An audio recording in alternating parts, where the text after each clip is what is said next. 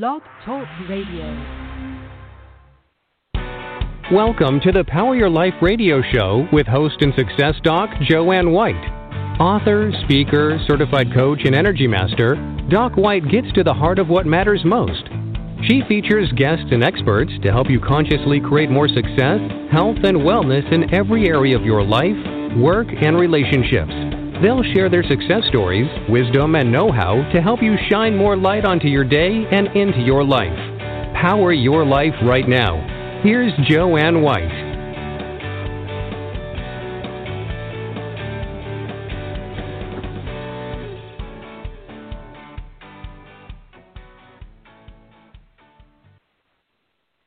Hello, everyone, and thank you for joining us today on Power Your Life. And it's a pleasure to be here. And we're sending out wonderful greetings to everybody. Make sure that you're safe, that you're taking care of yourselves and your families, and know that you matter. And speaking about families, we're going to do a lot today about talking about parenting. And right now, for many, parenting is very challenging with many kids in the United States and other places being homeschooled. And I have two experts who are going to talk to you about how to create and promote healthier and happier relationships and families and children that are more resilient, and that's so important. And I'm talking about Lynda Dell, who's a pre-K through 12 education feature writer.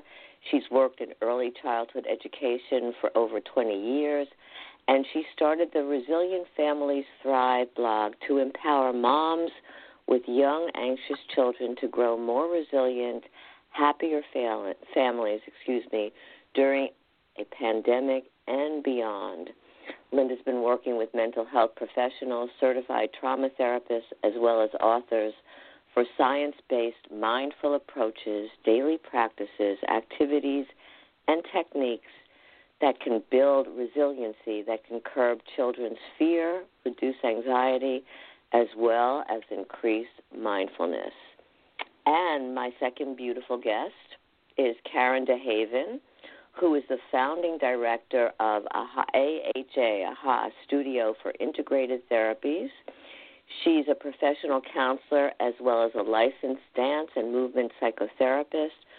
And Karen works with children, families, as well as women who are ready to creatively work through their emotional and behavioral challenges.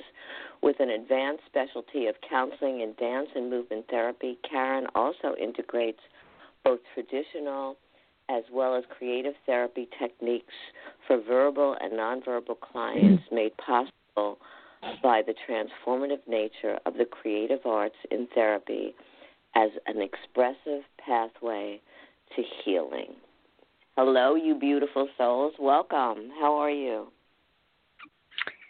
Hello, Joan. I'm loving the opportunity to be able to speak with you today. Hello, great. Joanne. Thank you so much for having us. Thrilled that you're on board with our mission.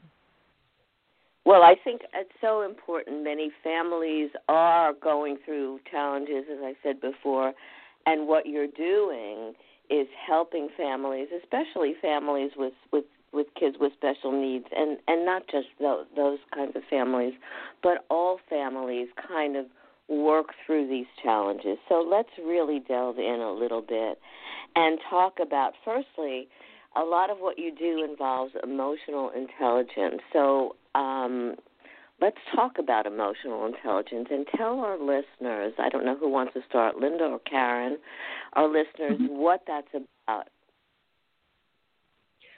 Karen, if you want to start, you can. It's up to you. I'm sure. I'm happy to speak a little bit about emotional intelligence. You know, when we think about intelligence, often we think about facts and the ability to weave facts into a larger story. Emotional intelligence is a little bit different. It begins with the ability to be able to identify our own emotional state. Then it takes us into a place of, well, when we're dysregulated in that emotional state, how do we get back into control? How do we regulate that emotional place? Those are the first two stages of emotional development and emotional intelligence. And something that is not, we're not taught or trained to often in our academic and educational systems. So it's really important for us to be able to take some time and actually teach that. The third and fourth phases are actually to be able to, third phase, read the emotional state of another person, and then the fourth phase is to actually respond rather than react to what we're experiencing, so that we're not activating, but we're actually creating more connection. And ultimately, that emotional intelligence is really about that connection to self and then the ability to connect with others. Great. Thank you. So Lynda, how does it make parenting easier? Okay. And relationships so parents have easier utilizing emotional intelligence? Sorry. Parents have a lot on their plates today, like you were saying. We have never had so many pandemics at one time. And many parents are exhausted, burnt out, and frustrated by all the changes every day. They want a calm, happy, stress-free home. Well, parenting has gotten more challenging today, and it may seem a lot harder, but it doesn't have to be.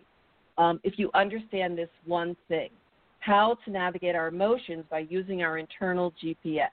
Then we could step back, assess, and then respond with less freaking out and yelling at our kids and everyone else. But here's the issue. And this is what I learned about from doing my research. Recently interviewed the assistant director for the Dell Center of Emotional Intelligence, and she was telling me about Dr. Mark Brackett, the director of the Yale Center for Emotional Intelligence.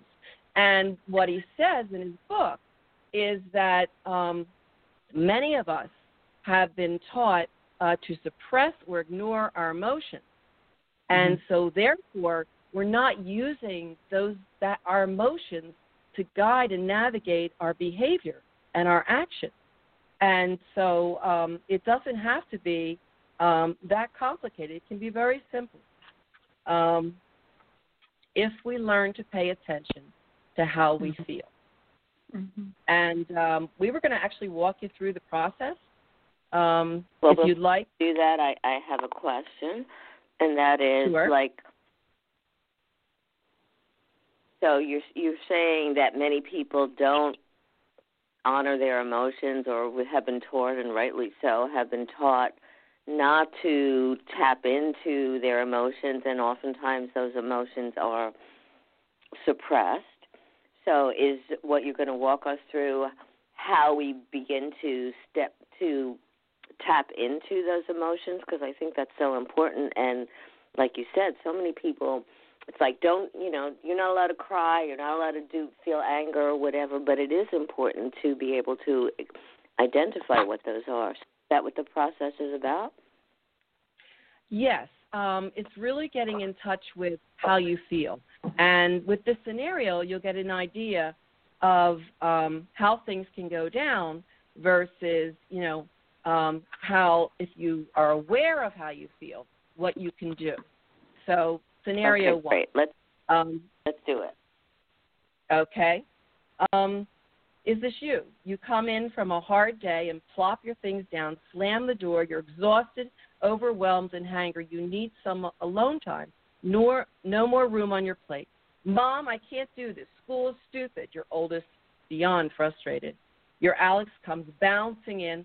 Mom, Mommy, come here. Mommy, now. You lose control over yourself and the situation. Now you're yelling, get away. Leave me alone. The words fly out and you can't take them back. Now you're in a shouting match with your two kids. You run to the pantry and wolf down a giant-sized candy bar. Nothing can wash away your deep mommy guilt. But we could always have scenario two. And that's where paying attention to what you're feeling comes in. Karen, do you want to do that, or do you want me to? If you don't have it in front of you, I can do it. Karen, why don't you do that? Okay. So an alternative option really is when we as parents or adults are actually modeling what we want to see in our kids. That's really what the invitation here is. So a second scenario might be that a mindful parent walks through the door with all of the same situations that Lynda set up, right? That it's been a long day and there's a low blood sugar issue and you're walking in and you're feeling pretty crummy and kids are pulling for attention and frustrated and their emotions are hot.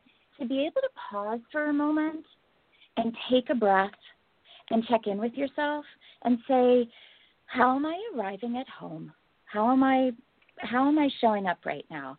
And if it's, you know what, I'm annoyed, I'm hungry, and I have almost nothing more to give except to walk into the kitchen and start dinner. To be able to pause for that moment and take a breath, check in with yourself, identify what your feeling state is, annoyance, hungry, and close to overwhelm, and then simply being able to say, let's take a pause for a second. Mama needs to grab something healthy to eat, and then I want to hear all about your day. To be able to ask for what you need. I need a pause right now. Now, the kids might not be able to immediately turn on a dime and do that, but if we stick with the messaging, right, we're taking a pause. I'm going to get something to eat, and then I want to hear all about what's going on today. Then it's actually taking the space that the adult needs to be able to regulate, take care of self, and then you can actually arrive and say, oh, that kid's frustrated and that kid just wants my attention.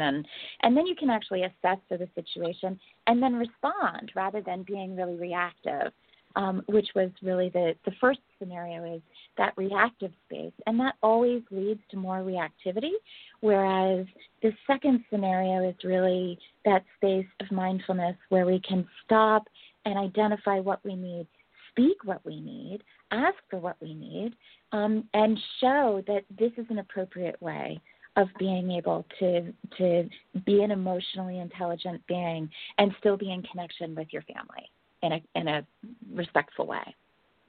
You know, I think that's important, and it's not just with kids. I actually work with couples, and I see them lashing out at one another and saying things that they can't take back, that they regret afterwards, and not being able to say, can we take a minute, or I need to, process this, or let's pause, like you're talking about, and I think that's so essential. I also think that isn't it possible, even before the kids rush in or your partner rushes in, whatever, to do that self-assessment beforehand, like check in with yourself many times of the day to figure out, because we all, like you said, both said we have incredibly busy and right now very tense lives in many ways. Be able to check in with yourself periodically, like how am I doing right now? Like how, what's going on? Do I need food? Do I need to breathe? Do I need to do something that takes me away from the stress? But I agree with both of you. I think it's so important to identify and own what's going on with our emotions and not deny them before it gets to that place that you're both talking about in scenario one, where your mom is going off on her kids because she just doesn't have a moment and hasn't really checked in with herself to figure it out. So is there a way to do like periodically throughout the day, even when your spouse isn't there or your partner isn't there or your kids aren't there, to own that and check in? I can jump in. I want to add, first of all, to what Karen said. Just what she said, what she's taught me is about using I statements. So letting your family know, I feel exhausted, hungry, and overwhelmed, and to let them know how you're feeling so that they can lean in. Second thing is thank you for mentioning that, because that's actually the first piece we put together, Karen and I created a family feel-good toolkit for families. And the first piece is actually self-care for mom and talks about multiple daily check-ins and the process that you go through. So look for that. That will be like later on I'll give you my blog so that you can be the first to get that kit. So anyway, it's about asking yourself, what am I feeling right now? Mm-hmm. And it's about thinking about, okay, what was I just doing? What was I just thinking about? What was I, considering that may have triggered this? And then you need to step back and assess, okay, is this something that makes me feel good, that I'm happy about, that I want to milk and I want to think about and experience more? Or is this something that I want to look at as a signal, as my internal GPS, so that I might need to step back and do something else to get to my calm state? So actually the kit will help you go through the process, but step 1 is checking in with yourself. Step 2 is about getting grounded. And so what we do is, and different things get different people grounded. I mean, for example, I love Carole King. So if I'm having a hard day and I'm upstairs and I'm listening, I'll just say, Alexa, oh, I don't want her to do it right now. She'll do it. Play Carole King. Yeah. And so I'll be listening to the music. And the third is, of course, to then figure out, okay, now that I'm calm, what can I do so that this doesn't happen again, or I don't feel this way, that kind of thing. And Karen, feel free to jump in anytime. Well, before you jump in, I have something to add to that. What I like to do is try to, first thing in the morning after I have a cup of coffee, is walk. That seems to ground me and get me ready and work through some of the things that I need to do, and just gets me in a very calm state that actually helps me through, I wouldn't say all of the day, but through a considerable part of the day. And I've noticed that when I'm not doing that in the morning, whether it's raining or I've gotten up late or something, it really makes a difference. So I think it's, as you said, Lynda, to identify what works for you. Everybody is different, and what works for me, walking in the morning or whatever, may not work for everybody else. You like Carole King. Other people really need to figure out what that is that calms them, that grounds them, that allows them to be able to move forward with their day. So that's very important. Okay, Karen, take it. Mm-hmm.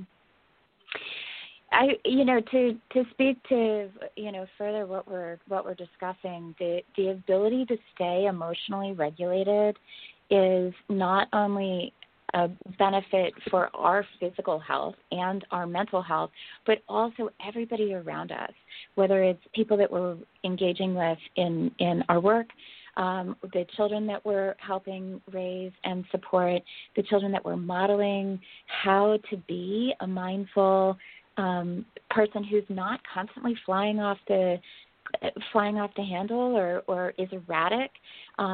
Whenever we're taking care of ourselves, we are in fact taking care of all of the beloveds around us, our partners, our children, our coworkers, and even extending it out into the community. So I love the ideas, right? Whether it's Lynda's playing her favorite music or for you going for a walk.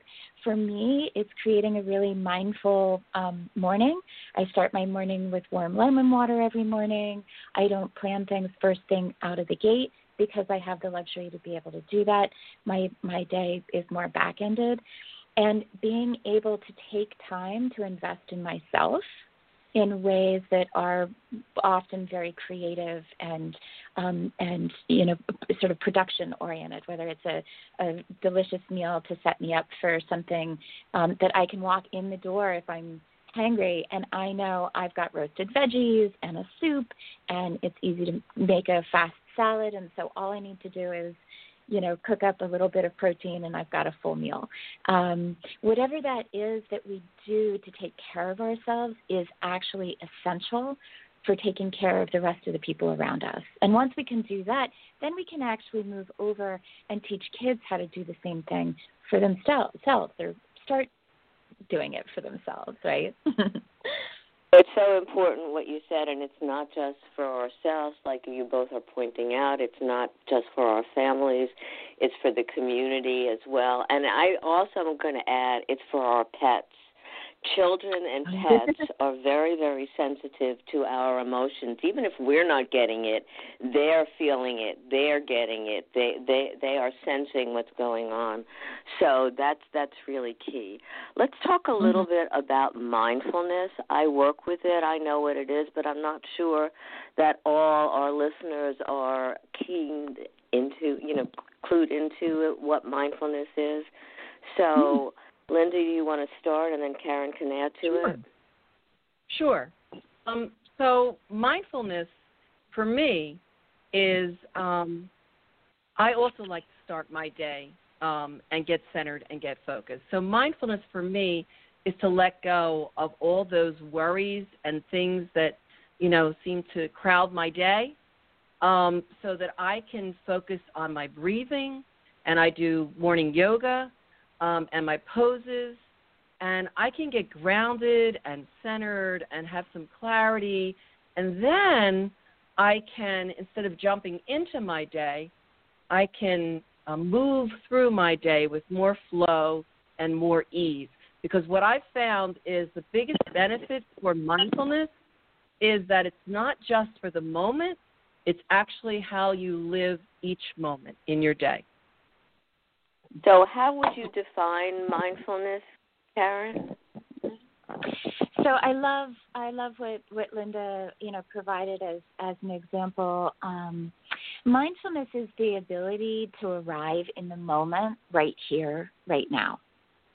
And mindfulness is not about what happened 5 minutes ago or last night, and it's not about what's going to happen in 5 minutes or in the future. Mindfulness is the state of being present fully right here and right now. And here's the beauty of working towards being more in a mindful state. When we're worrying about things from the past, that's actually leading us more into emotions like regret, rumination, when we circle over and over and over the same thing, but we can't fix it. Guilt lies in the past. Depression lies in the past. Anything that happened before this exact moment has a way of pulling us, I think of it sort of more into the shadows because it's already been. And then anything that lies ahead, that it hasn't happened yet. So we lead into things like emotions related to worry. And again, also sort of ruminating. What is it going to be like? What's this going to happen? And it takes us away from right here and right now. That's the direction actually that anxiety lies. And so if we have a tendency to be more in that depressive, I should have said this, or I wish I had done that, or if, on the other hand, we go more into the worry direction of like, oh, I wonder what's going to happen, and what if, right? Those are a lot of times the future is connected to those what if thoughts.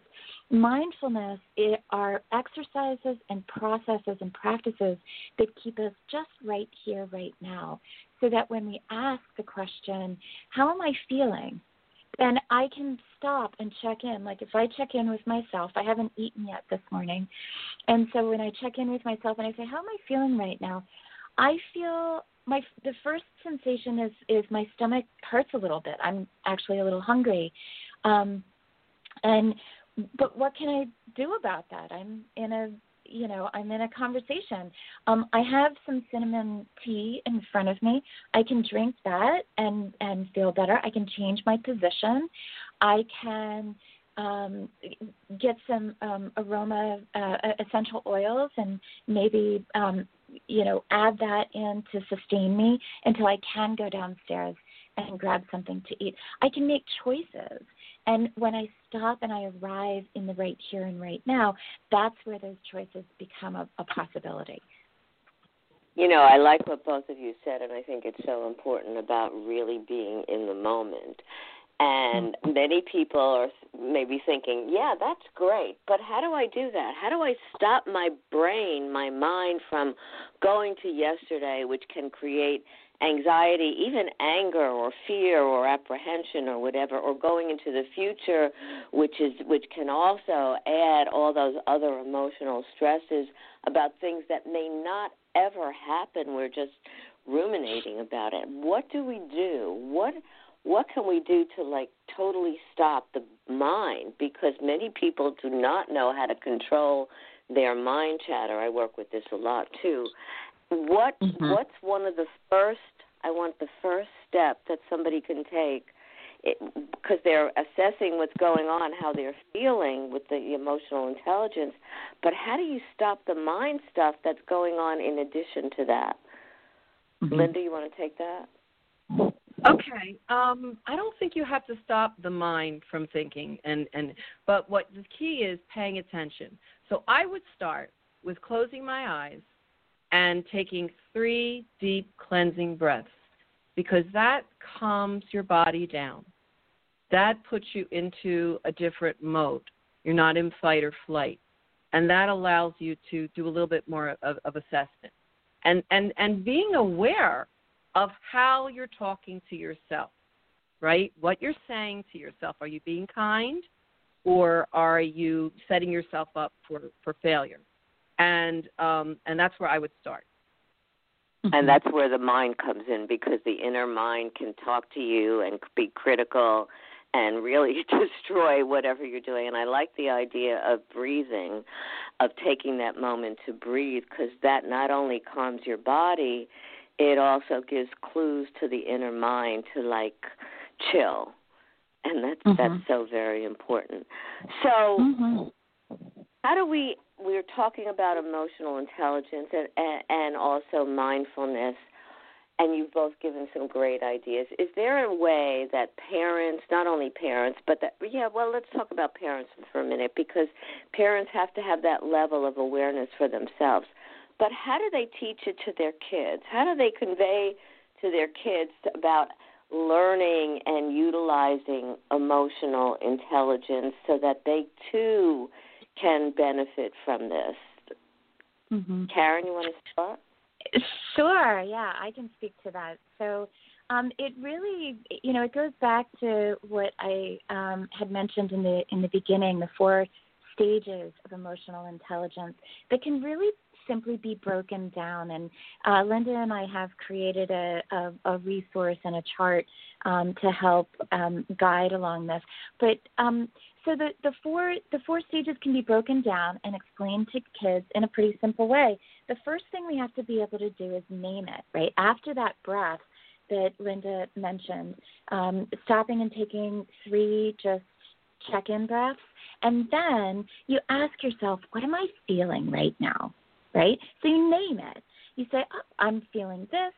Okay, am I feeling anything else? I'm feeling this. Okay, and am I feeling anything else? No, let's say. And so first you name it, then you say May I interrupt for a second? Yeah. How do kids necessarily know what they're feeling? I mean, especially if they've been taught to suppress their feelings. How do they begin to identify, well, this is nervousness, or this is agitation, or this is worry, right, or this is anger? How are they able to identify and also articulate that? I love that question, because this is really where the learning part and the sharing part, because one of the answers is what is modeled around us is what we do ourselves. So if we are being reactive, then our kids are going to be reactive to their emotions. If we're stopping and naming our emotions and saying, whoa, let's take a break for a moment. I'm feeling overwhelmed after a long, long day, and I need 5 minutes before we engage, right? So being able to model and name it. One of the things that I do with families, I often work with children who come to me and are easily overwhelmed, and they move into either deep, difficult behaviors or big, hot emotional breakdowns and meltdowns and crying and that sort of thing. There are so many fast, easy emotion charts that you can get online. Printing one of those, teaching children then one emotion at a time, and being able to actually say, when I feel, like what is your body telling you? Well, my face feels warm, and my hands are cold. Well, that might actually be the body sending that sort of anger and frustration that typically is driven by even deeper emotions like hurt or letdown, and being able to find some visuals and then talking from those visuals and identifying what the feeling state is, right? That's how you teach kids. Every single event becomes an opportunity to learn more about what feeling is coming up. And then once you know what feeling's coming up, then you can go into taming it.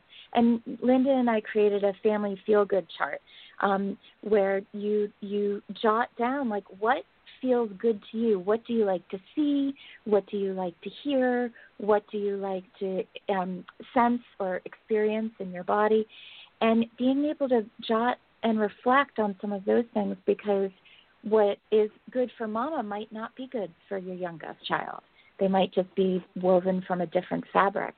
And being able to do exactly what you're saying, learn event by event what emotions are coming up, and then being able to go, first we name it and then we tame it, right? You go and you do something that helps bring that emotion down and settle that down a little bit. Those are the first two absolutely most important, and what the resource that we've created gives a lot of ways to think about that and actually create that for your family. I think that's so important that you both did that, because we need, like you said, what I may be experiencing may be different from what you're experiencing, and how my body feels it or experiences and how I can talk about it is also very different. And kids need to know that there are many different ways of how we feel in our bodies and what that means. And so it's so important to be able to have that chart. I'd love to see it too, so that we can identify and kids can see what's going on, and even the comparison. Well, when you're upset, your face gets really red. When I'm upset, my hands get cold. The differences that we all have that make us unique, and also that create those similarities between us and among us, which is so very, very important. So, Joanne, may I add Lynda. something? Okay, and that was beautiful. I love what you said. I just wanted to let parents know that, with my teaching background, I always go to books. So books like Listening to My Body help children develop a better body and mind awareness. So just like what Karen was talking about, but great to do like one page at a time and just go through with your children. I actually have an article about it where I have all these different books that are listed and activities that parents can do to do exactly what you said, Joanne, to open that world and unlock, their emotions and better understand how to manage them and navigate them. Mm-hmm. I think what you're both doing is so important. And one of the first things that comes to mind to me is when parents say, stop crying or don't be angry or whatever. And many parents have been doing that for years without recognizing and realizing what that's doing. It's really stopping the emotion rather than, like what you guys are talking about, identifying it. Okay, so now you're upset. What got you upset? Or now you're angry. What just happened that made you angry? Let's talk about it. Let's work through it. And that's so key, rather than suppressing it and pushing it down, which you guys have been talking about at the very beginning. We have to be able to know what we're feeling and to decide that it's okay. It's okay for me to feel angry, not if I'm going to feel angry for the next 10 days, but to identify the anger, work through it, and be able to shift it and learn from that experience. Thank you both what you're doing. So tell our listeners how they can get a hold of you, how they can find out more about the chart and the book and everything that you're doing. Lynda, you want to start, and then Karen can finish? Sure. I'm super excited about the blog that I started because I did this for you. I did this to make parenting less stressful and for you to parent with more confidence and less guilt. I see a lot of mommy guilt out there, and so there's going to be a lot of resources there. But as far as the kit that's coming up, if you go to resilientfamiliesthrive.com, okay, and you become a member, you'll be notified as soon as that kit is up and ready to download, so that you can use it for your family and for your sanity as well. I really, I'm on a mission with Karen and so many others to help moms, especially because this is a very challenging time for them. So that's my information. And I'll also include the article that I was talking about with the strategies that you can use to teach your children about understanding and managing emotions through books. Karen, you're on. So, Lynda, if you can email those to me, I'll be happy to promote them because I think they're very important. Thank you. Karen? Sure. As far as getting in touch with me, we have a AHA Studio for Integrated Therapy. It has a Facebook page, and Lynda and I have really been working together. So contact with me would be through my website, ahastudiotherapy.com, and through social media, as well as through Resilient Families Thrive as well. Wonderful. Thank you both. I think what you're talking about and what you both created are so important, especially during this time through the pandemic and beyond, because parents need tools for themselves as well as being able to have those tools for their children so that children can also work with their emotions. And again, all of that benefits not only individuals and families, but as you both said, the communities as well. So thank you both for being on the Power Your Life show, and have a beautiful day. Thank you, Joanne. Thank you, Joanne. This was amazing. Thank you for sharing our mission. Thank you so much for your mission, both of you. Take care. So think about what both Lynda and Karen said, because it's so important to be able to not push down those emotions. When we do, we get in trouble. We do things that we don't feel proud of.